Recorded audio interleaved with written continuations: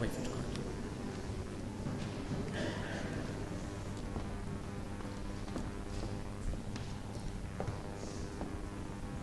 I tell you the truth.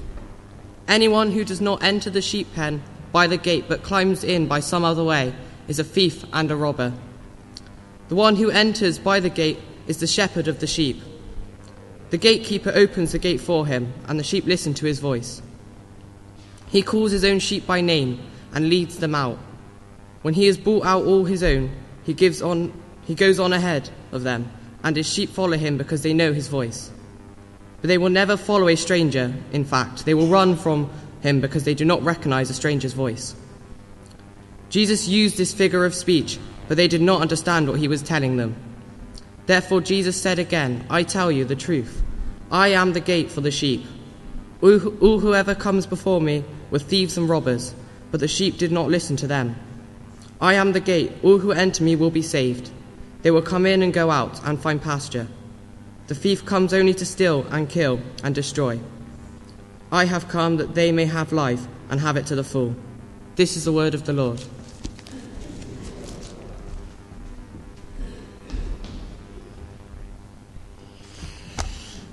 Well, good morning. You look like a remnant to me. And hello, Bryony. Bryony's back. Hello from Malawi. Nice to see you. Now, this morning, the question before us is, how do we listen to God? How do we listen to God? Listening can be a tricky business. On Friday, I was sat in the dentist's chair for a checkup. And the dentist asked me the standard health questions. You know, you sit down there and they start to ask you, got any problems with your teeth? Are you on any medication? Do you smoke? Standard questions, easy answers. Until we got to the question, do you drink? Not much, I said. Okay, I heard him mumble, a moderate drinker. No, I don't drink much at all. I heard him say, that's what we mean by moderate drinker. Well, I said, for instance, I didn't drink any alcohol in April at all. Oh, he said, you don't drink much. That's what I just said. Hearing and listening can be two different things. He heard what I said, but he wasn't listening. He didn't understand the words I was saying. Now, we're going to look this morning at John chapter 10, and if it's familiar to you, then that's good. That probably means you were here last October when we looked at this very same passage in our series on the names of God, and we looked at Jehovah Roy, the Lord is my shepherd.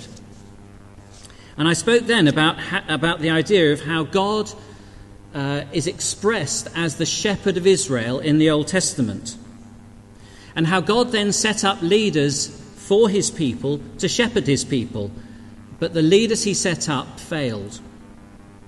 And finally, in the prophecy in Ezekiel 34:23, God declares that he's going to remove all these failed shepherds, and he himself is going to be the shepherd of Israel. And he says this, I will place over them one shepherd, my servant David. The prophecy looking forward to the coming of Jesus. So here in John chapter 10, we've got that one shepherd, the new shepherd Jesus, and he's standing there before the failed shepherds of Israel, the Pharisees. And to understand what's happening in John chapter 10, we need to look at the context of chapters 8 and 9. And these are a difficult read, because the Pharisees are in a total froth about Jesus. He's told them in chapter 8 and verse 44, for instance, that they are children of the devil. And a few verses later, we hear that the Pharisees are plotting to kill Jesus. And then to add insult to injury, in chapter 9, on the Sabbath, Jesus then heals a blind man. And they are absolutely enraged. So when we get to John chapter 10 and Jesus is talking to the Pharisees, we need to understand that Jesus is talking to a whole group of people who are enraged at him and are plotting to kill him. So why is it that we've got to this stage? Why is it that the Pharisees are not able to listen to Jesus? Why are they not able to recognize God's word? Over the last couple of years, Belinda and I have done a little bit of travelling, and last month I was standing on the beach in Tarifa in Spain, and that happens to be the most southerly spot in Europe. And it occurred to me that in the last 3 years I've stood on the most southerly spot of 3 different continents. That was Europe. The year before we were on Wilson's Promontory in Australia, and the year before that we were at Cape Agulhas in South Africa. And although these are the most southerly bits of a continental landmass, they also are something else. They are where the great divide of our great seas and oceans occurs. That Straits of Gibraltar is where the Mediterranean and the Atlantic join up. The southern part of Africa is where the Atlantic meets the Indian Ocean, and the southern part of Australia is where the Indian Ocean then meets the Pacific. And when I said that this morning, Malcolm Coles asked me when I was going to Cape Horn. But these are great divides of great oceans, and in a sense, with Jesus and the Pharisees, we suddenly see a great divide. Now, what I'm going to say doesn't stand up to scrutiny, but I'll say it all the same. I'm going to define the fact that the Pharisees had become religious, but Jesus was spiritual. And my definition of religious is that which happens on the outside, and spiritual is that which happens on the inside. Now, that's not strictly true, but that's how I'm going to look at it this morning. And the Pharisees had become religious but not spiritual. They had all the observances, but they had no relationship with God. If you took away their ritual and their duties, there was nothing left. In fact, they were so unused to hearing the voice of God that when Jesus came and spoke to them, they didn't recognize him as God. They thought they were pleasing God by being pious, but Jesus in response says to them, "No, you are of the devil." How scary is that? They were doing many of the right things, but had no relationship with God. Their faith was hollow, empty, meaningless. No spirituality, no relationship with God, no personal communion with him. They were neither hearing nor listening to what God was saying. So how do we avoid being religious but not being spiritual?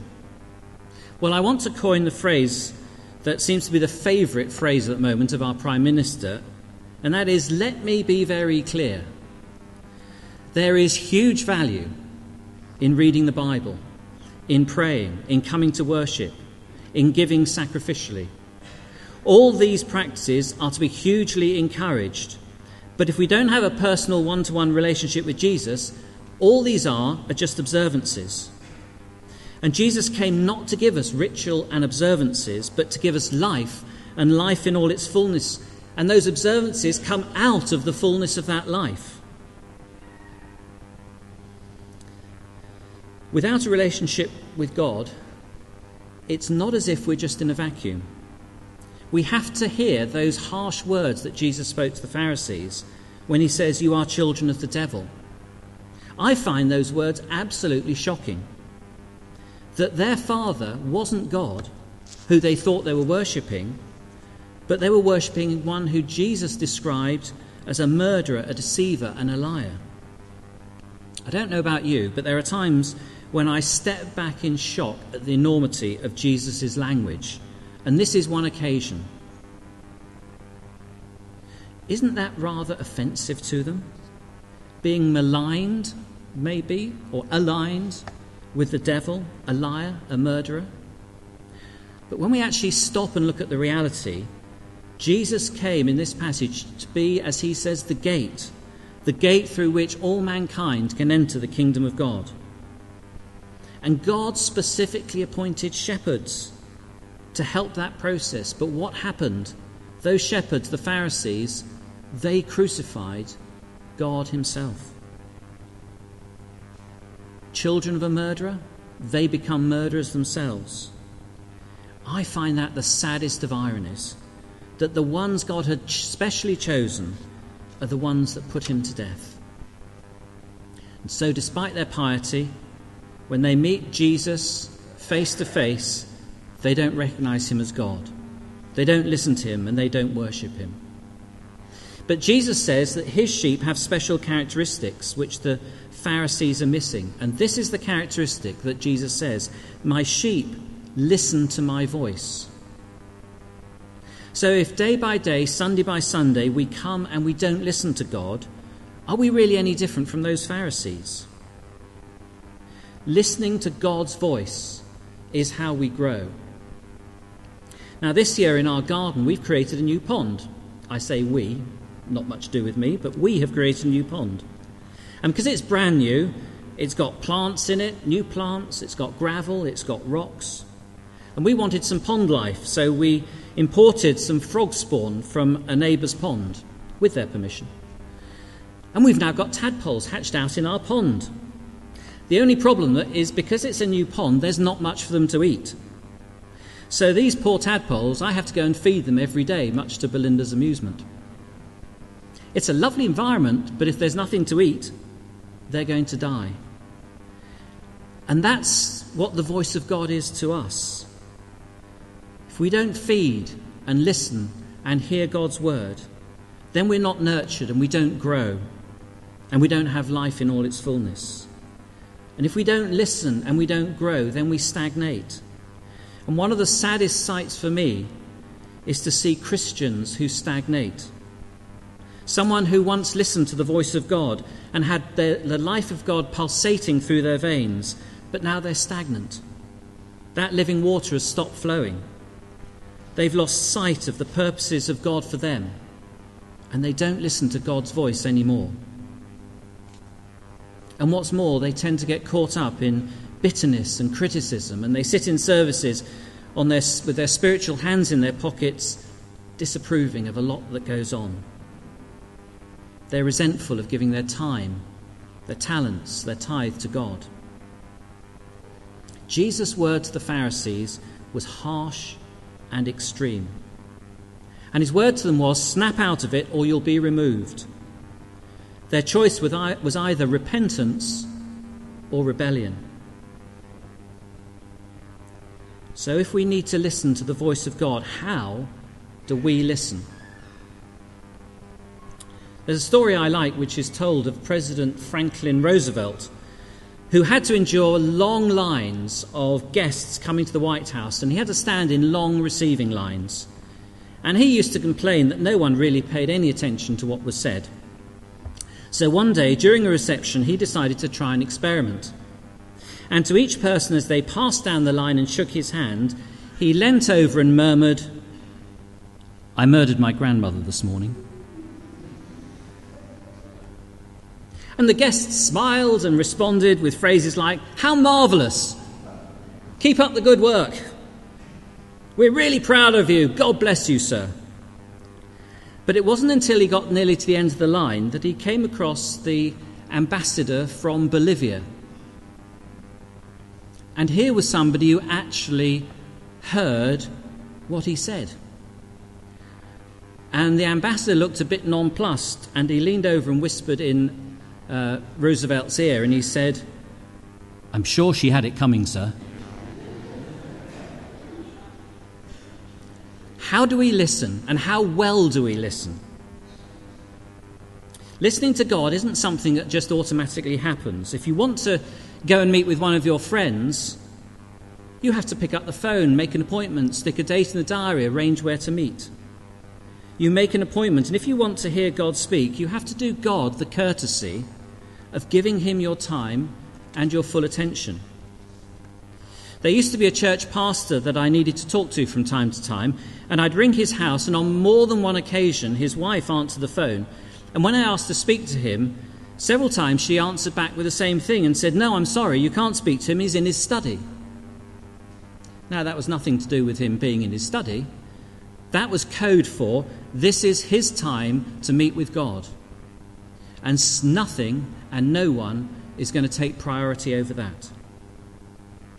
So it's about making time with God and then not being distracted. Don't know about you, but I get irritated if I'm talking to somebody and their phone goes off and they answer the phone and start talking to somebody else. I find that rude, bad manners. We have to give God our full attention and be quiet before him, which is why Psalm 46 says, "Be still and know that I am God." So you make the time, you remove the distractions, and what then? How do I listen to God? That's why we have the Bible. Take your Bible, take a passage of Scripture, and if this isn't your usual practice, go to something that's familiar. Go to the Gospels or maybe the Psalms.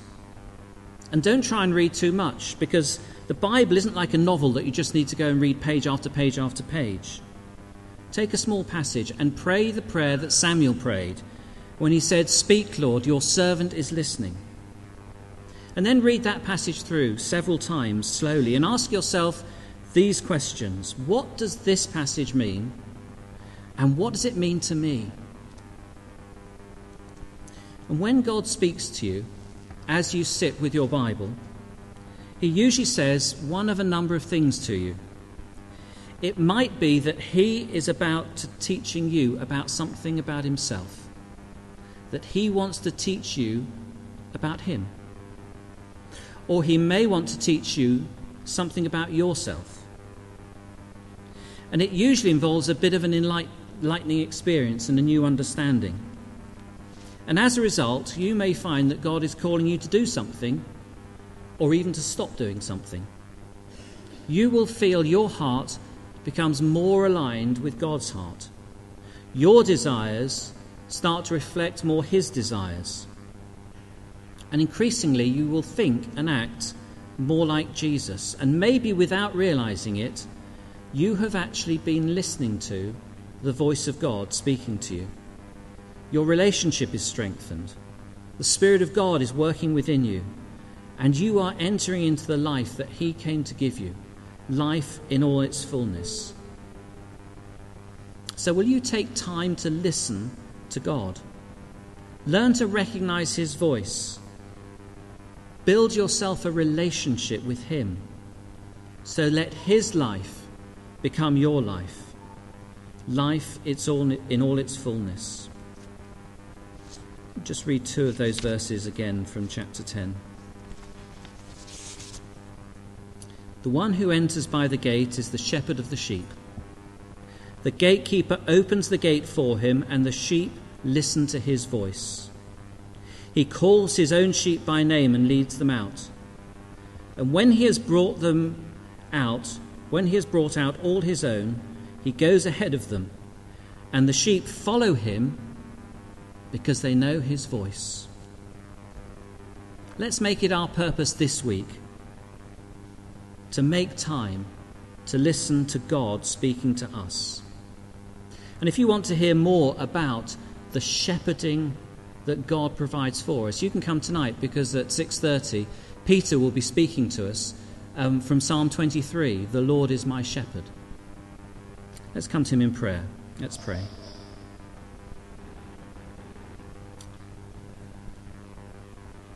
Father God, we are amazed that you want to speak with us at all.